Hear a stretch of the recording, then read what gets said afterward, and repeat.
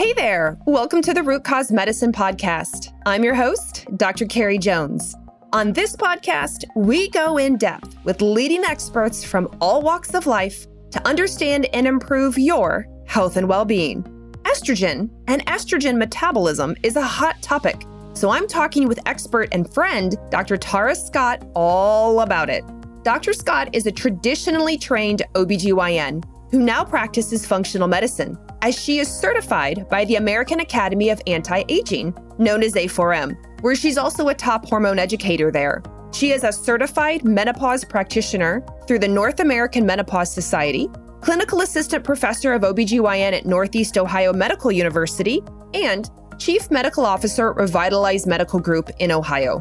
Dr. Scott is quite literally the hormone guru, which also happens to be her TikTok handle. So it was an absolute pleasure to have her on today as we discuss the three main types of estrogens and how they get cleared from your body.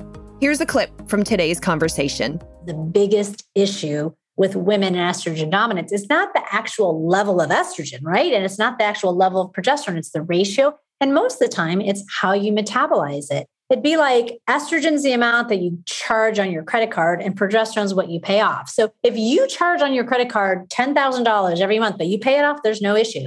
If I charge $1,000 and I don't pay it off, there's an issue there. And so that is another concept I was never taught in traditional training. So it's a huge thing for anyone with any estrogen pathology like fibrocystic breast, endometriosis, fibroids, heavy periods, migraines, all those things. The ideal test, if everything was free, would be the cycle map, right? Because then you're getting 11 different readings, because this happened to me last week. A patient came in and I told her to test on day 20 and she did, but guess what? She had a 35-day cycle then. That cycle. So what do? You got ovulation, you got crazy high estrogen, not enough progesterone because you got mid-cycle surge. So I see why people say, oh, we don't test hormones. Well, because you have to know these nuances, right? And your hormones fluctuate all the time. Well, that's true, right? We can all agree that, but that's even more why you have to be trained to know how to test. That's just a small taste of the amazing show we have for you today. Hey, before we get started, I want to talk to you about something that comes up pretty often on this podcast. And that, of course, is lab testing. You see, testing is one essential way to understand the root cause of an illness. And if you're an integrative or functional medicine practitioner, chances are you are placing a ton of orders with a ton of different labs.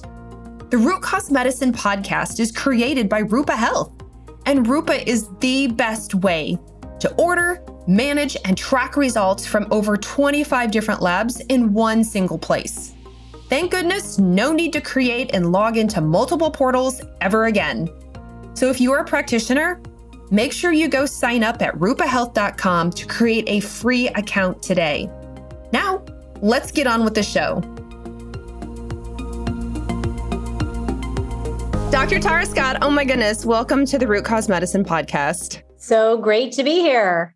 I am really excited because I love talking all things estrogen with you. Everyone always has a million questions around estrogen, and you just do one of the best lectures when you explain all the different types of estrogen and how estrogen gets detoxified, what estrogen does in the body. So we're going to dive in today. How's that sound? That's great. I love talking to you because there's few people that can geek out with me on this topic. So. Well, before we get started, why don't you tell everyone a little bit about yourself, where you practice, what you do, what you're involved in around hormones, and then we'll go to the questions. Yeah, so I am a traditionally trained medical doctor, MD, spent a lot of years in OBGYN, delivering babies, doing hysterectomies, and really through my own infertility journey when I had to whack my body full of hormones and everything, saw that after I was done and got the kids that I got, there wasn't anything for women with hormone issues. So I first started studying about menopause and became a certified menopause practitioner. And then I kind of realized I really need to know more than that. So I went ahead and did the fellowship through A4M and got that board certification, and then got a third board certification in integrative medicine. And it's kind of like the more you learn, the you realize the less you know. So I'm the eternal student that just loves learning about other things. Isn't that the truth, especially with estrogen? Because I feel there's a lot of controversy around estrogen, especially estrogen related to breast cancer. Everyone thinks estrogen, poor estrogen, like she's just super evil and she gets a super bad rap, which It's so not true. It is, I mean, as you know, and as you talk about all the time, estrogen does a lot of good in the body. So can you start us off just by walking us through the different kinds of estrogens and what they do? I don't even think people know there are different kinds of estrogens. We just say estrogen, but we know what we mean, but what do we mean? Right. We certainly aren't even taught this. I don't even think I was taught it in med school, let alone in my OBGYN residency. So obviously the point of the menstrual cycle is reproduction. And so you have an egg that's developing that produces estradiol. That's the most potent estrogen. And I always call like estrogen like three sisters. And she's like the oldest. She's like the popular one, athletic and popular. So estradiol is the strongest, most potent. But really, estradiol's 95% of it is produced from that developing follicle. So during your reproductive life, you have cycling of estradiol as the egg is released. And again, if there's no conception, the whole thing starts again. You have a different type of estrogen called estrone. And estrone, that's the one that gets the bad rap, but it really depends on how much estrone you have in relationship to both progesterone and estradiol. Estrone has a propensity to cause growth in the breast and uterus. So you have receptors that cause growth, some that cause kind of dampening of that effect. We call it like brakes, alpha accelerate, B brakes. So estrone seems to want to cause proliferation in the uterus and the breast. And estrone, you can have no ovaries and still make estrone. It comes from peripheral conversion from androstenedione via DHEA in the adrenal gland. So it always confused me. How do some women have a hysterectomy, get their ovaries out and feel fine? And how do other women go through natural menopause, still have their ovaries and feel awful and need estrogen? It just always confused me. And it's because of that estrone. And then there's estriol, the weak little estrogen. I think of that as a youngest sister, and really not produced in quantity unless you're pregnant. So a high quantity from the placenta, the fetal unit and everything, but only produced as a metabolic byproduct of estradiol and estrone. And the thing about estradiol and estrone, there's what's called a bidirectional enzyme between those. So they can even swing it, having a lot of one can affect the other. So I never even realized, even in my early years of being a certified menopause practitioner, that those values were important. We're not taught to even look at estrone or think about that. And what are the good things estrogen does? Like, why do we have three kinds of estrogen? What do they do? Well, there's a fair amount of data, although we're not allowed to say it will prevent heart disease. There's a fair amount of data showing that, and if you even look at the incidence of heart disease, it's much higher in men than women up until menopause. I mean, when you hear that a male has a heart attack in his 30s and 40s, it's not surprising. When you hear that a female does, it's very surprising. And so there is some protection that's conferred until menopause. And if you look at the incidence of heart disease, it's men before women, and menopause, it kind of equals. And then it's women over men in the 60s. So there is that protective effect of estrogen. We also know that it helps your bones. And so that's important. Osteoporosis is a big disease process for women. And we don't think it's a big deal because you think skeletal health, but actually the death rate 2 years after a hip fracture is higher than 10 years after breast cancer diagnosis, but everybody fears cancer. Yeah. Estrogen is super important for that. But what's even more exciting is some of the studies, and these aren't randomized placebo-controlled trials, but there was an observational trial that was out of the women's translational Alzheimer's movement. That was 400,000 women over 65. And there was about a 60% reduction in Alzheimer's in these patients, which is crazy. So there's a lot of protection on the brain as well. So I think we're just still finding out everything. The problem is a lot of the data that we have 20 years ago is on synthetic preparations of both estrogen and progestins, and those have their own risks too. So now that most people are kind of using the patches, which are what's called bioidentical, or the micronized progesterone, and we're getting more data on those preparations, I think we're seeing more of the benefit. And well, actually, let me take a step back. So for somebody who's not menopausal, explain like through the menstrual cycle. Like, when does estrogen make her debut? When does she go down? Like, how does estrogen rock and roll through the cycle? Yeah. So again, as the whole purpose is ovulation and reproduction, the brain is sending a signal via FSH for the follicle to grow. By day 5, you have what's called a dominant follicle, which means one egg steps up and says, hey, this is my turn. I'm going to go this month. And then there's an inhibiting of the rest of the eggs. So they kind of like stay on the bench, and the one egg is going to come in, right? I always talk about people swimming laps, and the lifeguard is like FSH in the pituitary telling you to jump in and dive. So somewhere around the mid-cycle, there's a surge from the pituitary gland, the egg is released, and then the shell of the egg, for a simplified way of describing it, becomes what's called the corpus luteum, produces progesterone, gets the body ready for pregnancy, progestation. And if the egg and the sperm don't meet, those hormones fall and the whole thing starts over again. So estradiol, it's kind of like what we call a biphasic. It goes up, it drops a little with ovulation, and then it goes up again at what's called the luteal phase, which is the second half of the cycle. So estrone is kind of like a little bit of a surge in mid-cycle just because there's a surge in estradiol, but it kind of hangs out and is kind of always there. So it's kind of like when you say that biphasic, it's kind of like a controlled roller coaster. It should be controlled. Not every woman feels like it's controlled, but she goes up and then down a little and then back up a little bit more again, which is why I think our female patients can say, I don't feel well, or I feel hormonal just before ovulation, or they're like, I feel bad at PMS.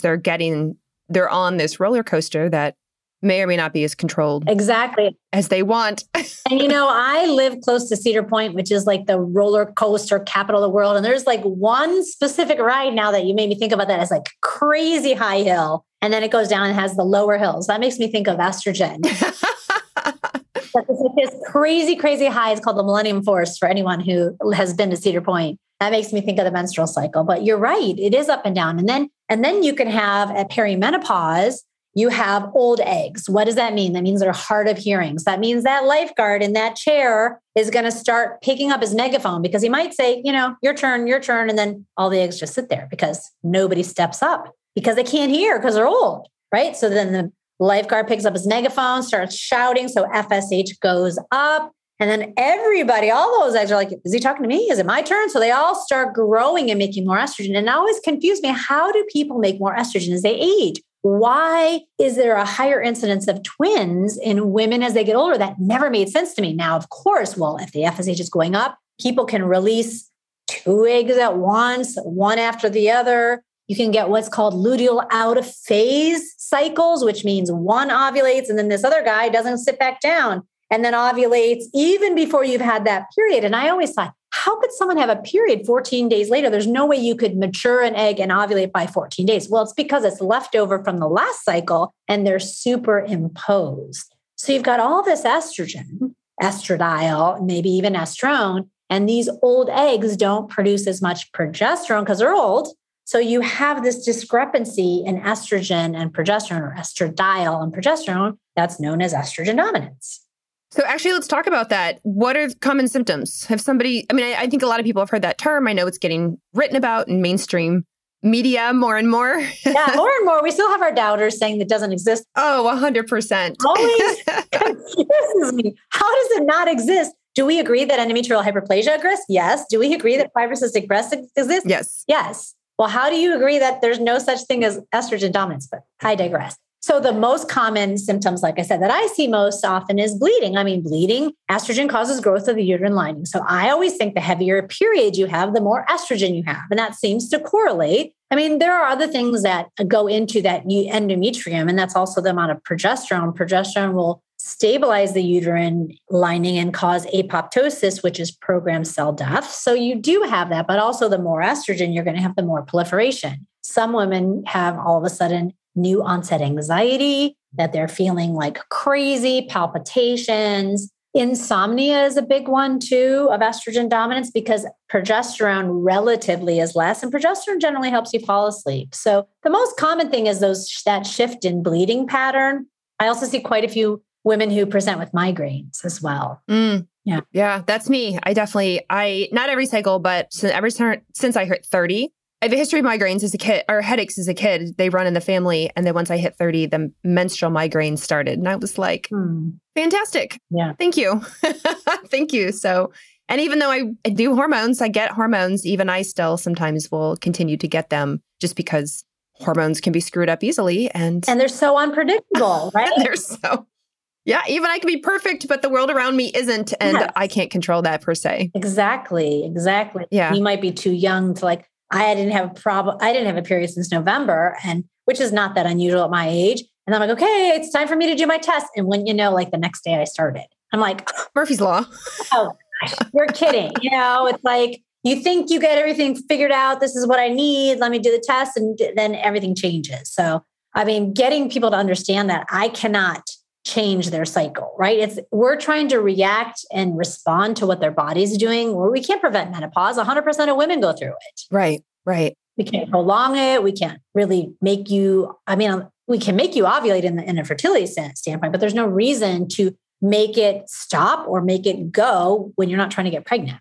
Right. Well, going back to testing, how do you test for estrogen dominance? Because people are listening to this going, that's me. I have crazy bleeding and I have fibrocystic breasts and my breasts hurt and I totally have migraines. So what do I ask my doctor for, or what can I order myself? Yeah, I always get that question too. Right. And it always makes me laugh. And I do answer it. But the thing is like, if your doctor doesn't know what to order, they're not going to know how to look at the results, because we can do blood testing, for example. That's somewhat considered the gold standard. When you go to an infertility specialist, there's no debate on whether or not hormone testing is valid, right? Because they do testing on day 3 to see what your ovarian reserve is. They also test on day 21 to see if you ovulated with your progesterone levels. So there's no dispute whether or not serum levels can assess hormones in that arena. I don't know why it doesn't translate to perimenopause. So I do serum testing. We most often focus on mid-luteal or day 19, 20, or 21. And you can check estradiol, estrone, progesterone, and your adrenal hormones in your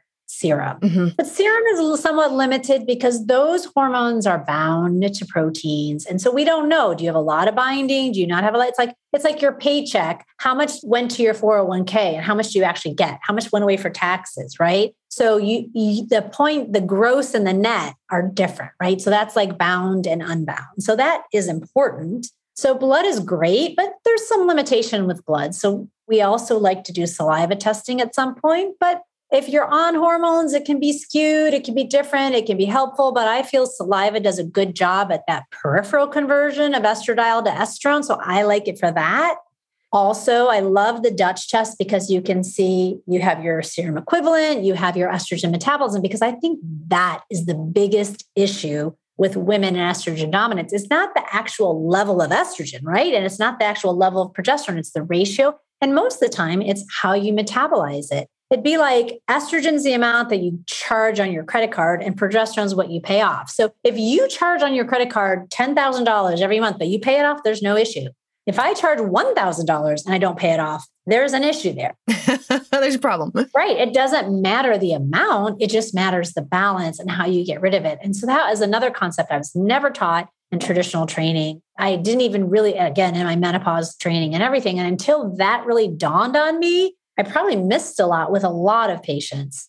So it's a huge thing for anyone with any estrogen pathology, like fibrocystic breast, endometriosis, fibroids, heavy periods, migraines, all those things. The ideal test, if everything was free, would be the cycle map, right? Because then you're getting 11 different readings. Because this happened to me last week. A patient came in and I told her to test on day 20 and she did. But guess what? She had a 35-day cycle then. Oh, yeah. That cycle. So what do you got? You got ovulation. You got crazy high estrogen, not enough progesterone because you got mid-cycle surge. So I see why people say, oh, we don't test hormones. Well, because you have to know these nuances, right? And your hormones fluctuate all the time. Well, that's true, right? We can all agree that, but that's even more why you have to be trained to know how to test. So I do all kinds of testing. It just depends on what I'm trying to figure out. I had a friend, speaking of you saying that, at the time, she was probably in her mid-30s, and she texted me and said, I'm having all these symptoms. I'm going to go to my doctor. What should I ask for? So I told her. And she texted me after the fact, and she said, my OBGYN told me that hormones fluctuate too much and that she's not going to test me and to just go on the birth control pill. And she was like, I don't want to go on the birth control pill. To control my hormones. Like, I want my own hormones. I would just like to test and know where they're at. And this was several years ago, and I really thought about that this is how it's taught. It must be the understanding, or at least how her OBGYN's understanding was, hormones fluctuate too much. Therefore, I'm not going to test them, even in somebody who wasn't perimenopausal or, of course, menopausal. And I was like, I think you need to get another doctor, not replace that doctor. I'm totally fine. If you like your OBGYN, totally stay. That's fine. Like, I love my primary care, but my primary care does not understand hormones or a lot about functional medicine. And that's okay. She's there when I need her for primary care. And so I said to my friend, I think we need to find you a hormone expert, somebody who understands hormones and can work through these nuances, just like you said. So I love that you said that, because I think a lot of people listening are like, yeah, but I've asked my doctor, or I've asked my practitioner, and they don't understand. They say no, they push back, they don't get it. It's like, that's totally fine. If you came to me and asked me about the intricacies of cardiovascular disease and heart health, I'm so not your girl. Right, right. Go find it. Let's add somebody else to our little healthcare toolbox, because that's not me. But hormones I can do. Just like delivering a baby. Don't ask me. Yeah.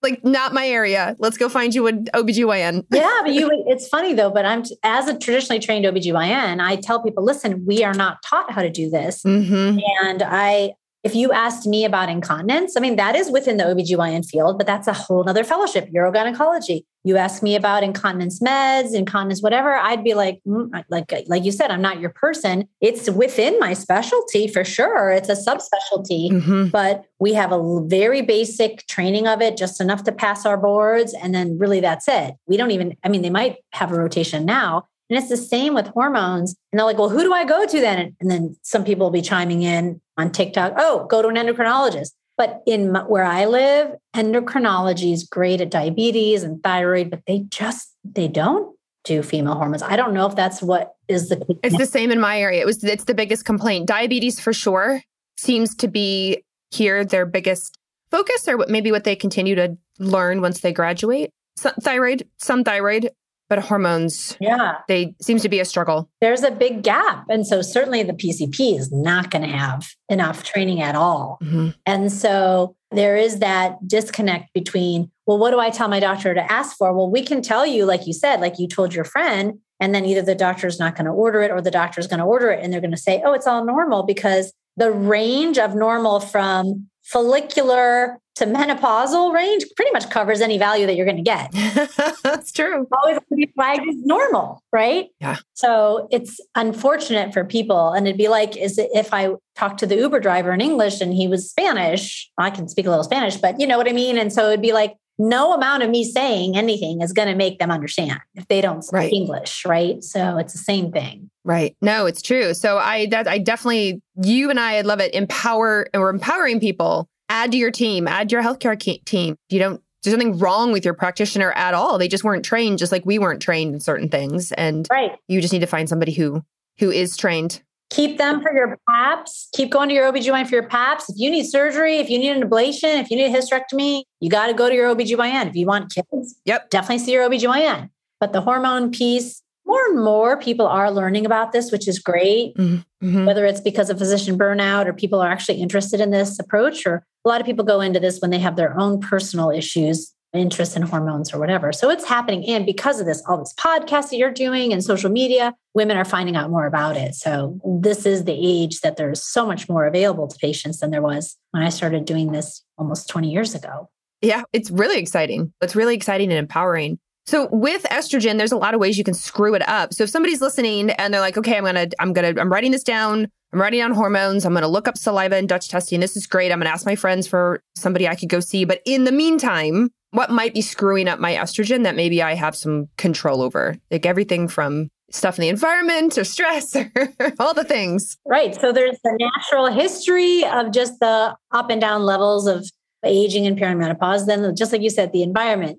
You may have a perfect diet and you may exercise, you may have no stress, but we're exposed to all these chemicals that are endocrine disruptors that can mimic estrogen. There's certain chemicals that can prevent the enzymes that get rid of estrogen, that can make them slower. Stress can slow that process down. Yeast can throw that process down. Your gut, your great analogy of the clawfoot tub. Your gut is part of estrogen detoxification. And that's a huge part that even if we concentrate on hormones, if we're not looking at digestion and everything, that's going to be an issue. Your own genetic coding of those enzymes can slow things down. Extrinsic factors can also, medications that you take can affect things. So it's crazy. I mean, I have yet to meet very many people and I think that I have a pretty good clean out the Tupperware and everything, change to glass, reusable water bottle, eat like clean, but my hormones are still messed up. So yeah, same. I have an air filter. I have over time, I'm not saying I went out and spent $1 million on this stuff last year, but Over the last 5 to 10 years, definitely. Air filter, water filter, predominantly organic. We eat meat, so we bought a grass-fed, grass-finished cow. We have a freezer. We same thing, switch to glass, et cetera. My skincare, my makeup, my detergent, my guardia clean. And still I had a migraine last week because of my cycle. And I was like, damn it. It makes you more relatable because you go through it. So you can help people more. Yeah. That's why I'm going through it. Yeah. Yeah. It's funny because I don't know if you get this. I'll have pushback from people who are like, well, if you can't stop your migraine, then I have no hope. I'm like, oh, no. I used to get a migraine every cycle. And I don't get a migraine every cycle now, but I do get them sometimes.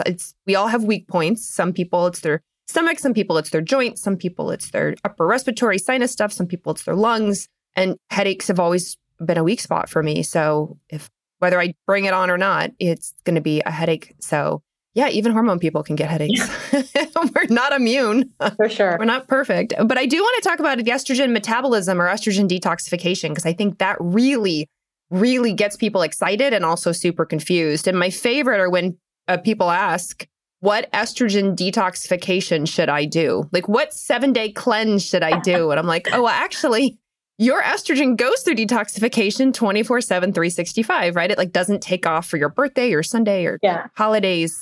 It never stops. So we're just trying to optimize it. So can you start at the beginning and explain it how you explain it? So all of things, including estrogen, whether it's chemicals or toxins, are going to be detoxified in the liver. And generally there's 2 phases. The first phase is generally cytochrome P450. So there's 3 different enzymes that are involved for estrogen specifically. So estrogen's floating around and there's a chemical reaction that changes it, that makes it this what's called intermediate metabolite. And then there's a second phase. So it depends on testosterone might have a different second phase, or other hormones or other toxins might have second phase. For estrogen, it's methylation. There are some other options like glucuronidation, sulfation. So the second phase, it's like estrogen gets tied up in a package and then goes down the chute into the gut or into the liver, right? So it's floating around, it's changed and it becomes more polar, gets into the urine, or it goes down the slide into the gut, where potentially those bad bacteria, not bad bacteria, but overgrowth, those partiers can open up that box and send some of that estrone back into circulation via beta glucuronidase. So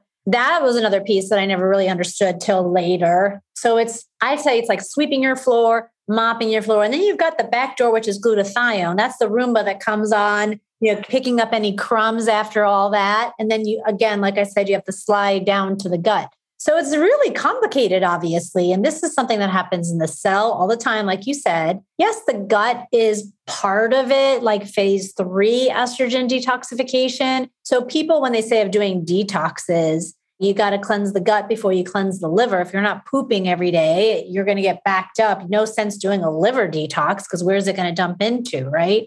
So people think of detoxing as maybe your gut detox, which can help if you're somebody who doesn't have good digestive function. But for estrogen, as you said, it's happening moment to moment, day to day, cell to cell all the time. Mm-hmm. And it's just so fascinating, like the human's body, like how complicated this is. And so we have genetic coding of each of those enzymes.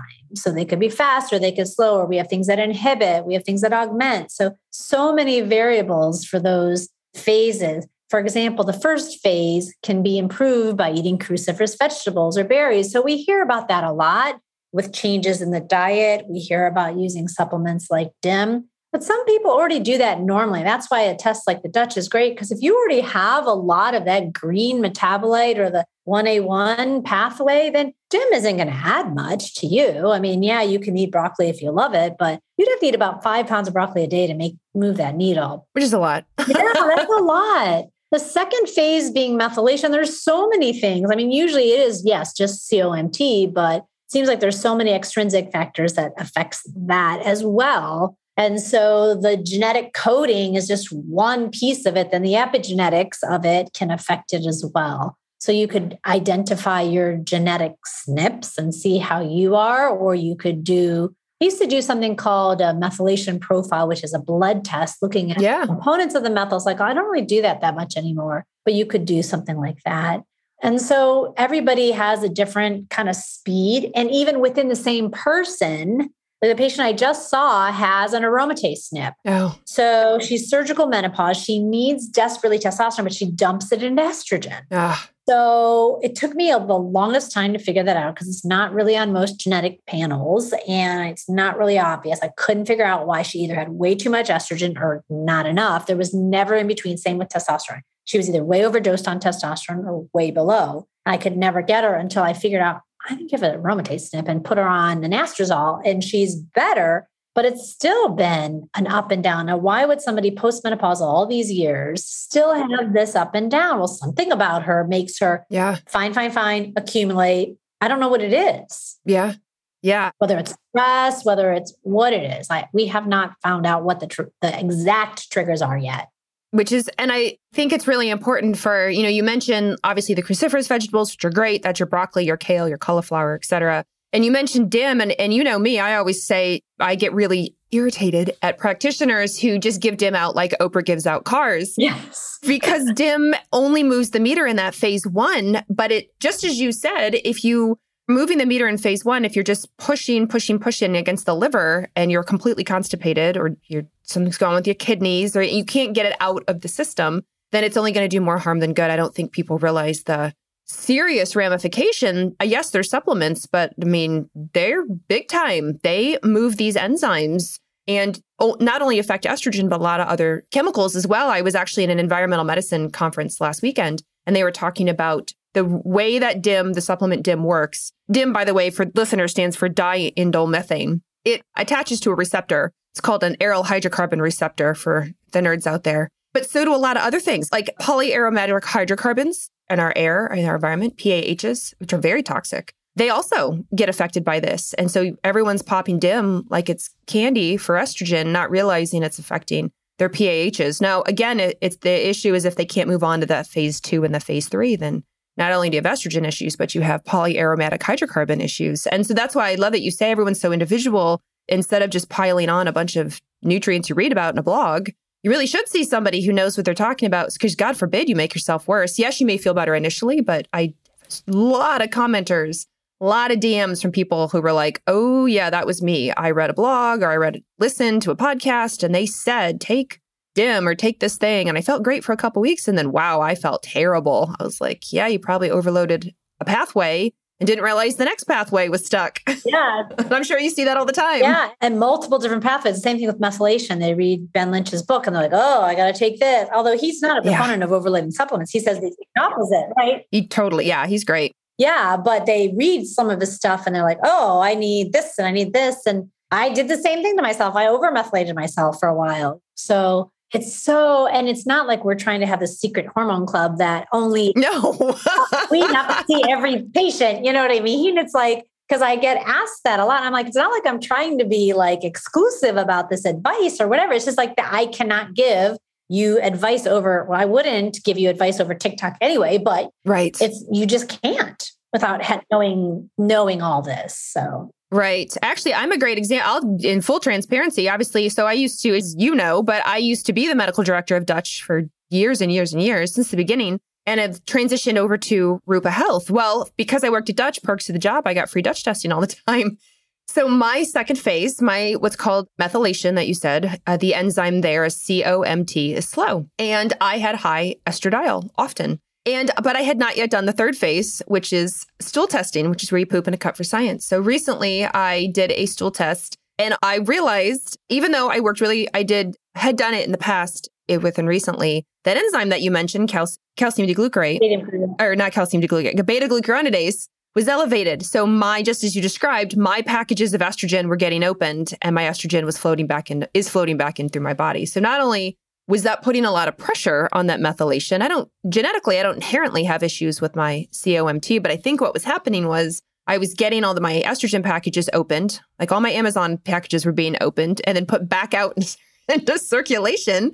And that puts pressure back on my methylation enzyme. So now that I'm more aware, obviously focusing harder on the gut as opposed to methylation, which is the more individualized thing for me. Yeah. And as you know, there is data, PubMed articles that document that, because that's the other thing that 100%. Yeah. we've been dissed about with traditional practitioners. There's no way your gut can send back estrogen into your circulation. It does not back up. Yes. I just did a quick Google search and a bunch of it came back about beta-glucuronidase and estrogen levels, specifically in breast cancer patients and non-breast cancer patients. So there is data there that does back that up, but we just don't know about it. We're not taught that. Right. And there's not a lot of money in the arena, right? If there's no pharmaceutical that's about to be developed, or there's no procedure, it's not groundbreaking against something current. They're not, the NIH doesn't throw a lot of money there, and which is unfortunate because these things could be really helpful for a lot of folks, because estrogen, as much as we love it, when this roller coaster is off its rocker, then it really does cause problems and symptoms for sure. And I think that just the people that are going to listen to this podcast, they're going to get to the point that it's worth it to them to figure this out and feel better and weigh the pros and cons and the price points of doing testing or not doing testing. Yeah. And this arena lets us reach a lot more people. Yeah. Yeah. And I also like that you mentioned the nutrients involved in the liver and stuff, because I don't think people realize that to run the liver, like our organ, the liver, requires a lot of cofactors. And cofactors are things like your B vitamins and choline, right? And glycine and all these folate and all these things, magnesium, that we get from our diet. And so on the one hand, if you're not eating it, the problem, and if you're not breaking them down and then able to digest them, then we have another problem. And that went way back when. I remember seeing this great, beautiful graph of a liver, and it was like, here are all the nutrients used in all these different steps. And I thought, oh, gosh, the liver requires a lot of nutrient, like cofactors here, right? A lot of vitamin, and they come from our diet. And when we do get the naysayers who say, you don't have to do anything about your liver's got it figured out on its own. It's like, well, thank goodness it does to a big degree. But for a lot of people, if they're not eating a nutrient-dense diet, if they're not able to break it down and absorb it for whatever reason, then they are going to struggle with detoxification, because if you're B12 deficient, you're B12 deficient, and it's not going to help your liver out now, is it? And I don't know a lot about environmental medicine, but one of the things I have heard is our soil just is not the same. So you could think you're eating the perfect diet, or you could have these defects you don't realize. You could have a higher need for Bs than the RDA, which was developed almost 100 years ago or whatever, 80 years ago. Yeah. So, you could be getting the RDA requirement, because there's the vitamin proponents, then there's the people who are vehemently against vitamins. If you're just peeing that all out, just people trying to sell you that, or somewhere in the middle is the truth. But I think those are all great points. Is it might not be in our diet. You might think you have the right diet. You might have a higher need because of a genetic susceptibility. It's not in our soil, what was depleted before. So that's something that I don't know a lot about at all. It's a fascinating aspect of medicine. No, I would agree completely, which is why I think it can be a real struggle for a lot of people. One, they're just trying to find an expert to help them. And two, there's a lot to know. But I am just so thrilled that you came on today to talk about estrogen. So in the final question, given that this is the Root Cause Medicine podcast, and we have been talking all things estradiol, estrone, a little bit of estriol. So what are your top 2 or 3 kind of practical, tactical things you like to talk with your patients about, or that you would like to leave everybody with today around estrogen? Well, there's a couple pearls, obviously. One of the things is you really just need to know. Test, don't guess, right? I'm a big proponent of testing. And even if it's just traditional blood testing. So I just think I play this little game with myself that I can go through an airport and be like, high estrogen, high testosterone. But it's not always that obvious. There might be somebody who's thin and has crazy high estrogen, you didn't anticipate it or whatever. So I definitely think it's a plug for whatever type of testing you have available for yourself. And then there's just the pillars of health. I mean, I think as Americans, we just have not prioritized sleep, stress management. I don't say stress reduction anymore, but stress management and just eating clean and just moving your body, like those pillars. Those are really important for estrogen metabolism. And so I think we forget how much estrogen is affected by stress or is affected by sugar or alcohol. Mm-hmm. Alcohol. I was just going to bring up alcohol. Yes, I know. So, I mean, it's true. And so again, it's not like you can never have any drinks. It's just like you got to figure out what's right for your body. How much can you tolerate without backing everything up? So those are the basic things that I think if people were able to even just do that, if they couldn't get to a provider, could you just overhaul? And we talked about plastics and environments and organic food and grass-fed beef and all those things can get you pretty far before you even have to take a supplement or a hormone. Yeah. Yeah, absolutely. I've even had people in my DMs, and you might have too, who've said, I've done things like switched out to organic, 100% organic tampons and pads instead of, one that's maybe plastic applicator or covered in scent. Some of them are scented or the bleached cotton. And they've said, my cramps went away. Like my period's not heavy anymore. My cramps went away. Just switching to 100% organic. Like I did not realize every time I inserted one up there that I was just absorbing all of that. And little baby steps like that can be phenomenal. Yeah, for sure. So that's great. Well, thank you again so much for being on the show today. I know estrogen is such a hot topic and people want to hate her, but we shouldn't because she does a lot of good in the body. So where can people find you? How can people learn about you? Obviously, you mentioned TikTok. Yes, for sure. I do TikTok because of you. I know. TikTok is addicting. I know. It's a hormone guru. I'm hormone guru. And I'm not a super creative person, but that is where I can let my creativity come out. Like you're great at the reels too. So the TikTok, I promise I will not dance, but that is a great place to look at things. Instagram is Revitalized Med or Dr. Tara Scott, and website Revitalized Med or Dr. Tara Scott as well. Two of those as well. And I have a lot on my YouTube channel, Tara Scott MD. It's a little bit easier to search. The TikTok's very hard to search. I do have playlists, but it's very hard to search for what you specifically want. So YouTube is probably easier to get if you have a specific thing you're looking for. And your practice is in Ohio and is open to patients, correct? Your practice? Yeah. So we are Revitalized Forum Health Akron right now. We're in the little bit of midst of a rebranding, but Revitalize or Forum Health Akron will get you there. And we have nurse practitioners that can see patients. We are probably hiring somebody else in the near future and myself as well. So we're still seeing new patients in Ohio, and I have a medical license in Florida as well. So I can see telemedicine patients in Florida as well. Right. Wonderful. Amazing. Well, again, thank you so much. Your knowledge is everything, so helpful, and I just really appreciate it. Well, thanks for all you're doing, trying to educate everybody as well. All right. Well, have a good day. Bye. Bye. Oh my goodness. Thank you so much for listening to today's episode. I have one quick favor to ask before you go. If you loved today's conversation, would you mind leaving us a review on whatever podcast platform you're listening on right now? My whole goal is education. So positive reviews are actually the number one thing that help new people discover the show. You're amazing. I so appreciate it. And I'll catch you on the next episode.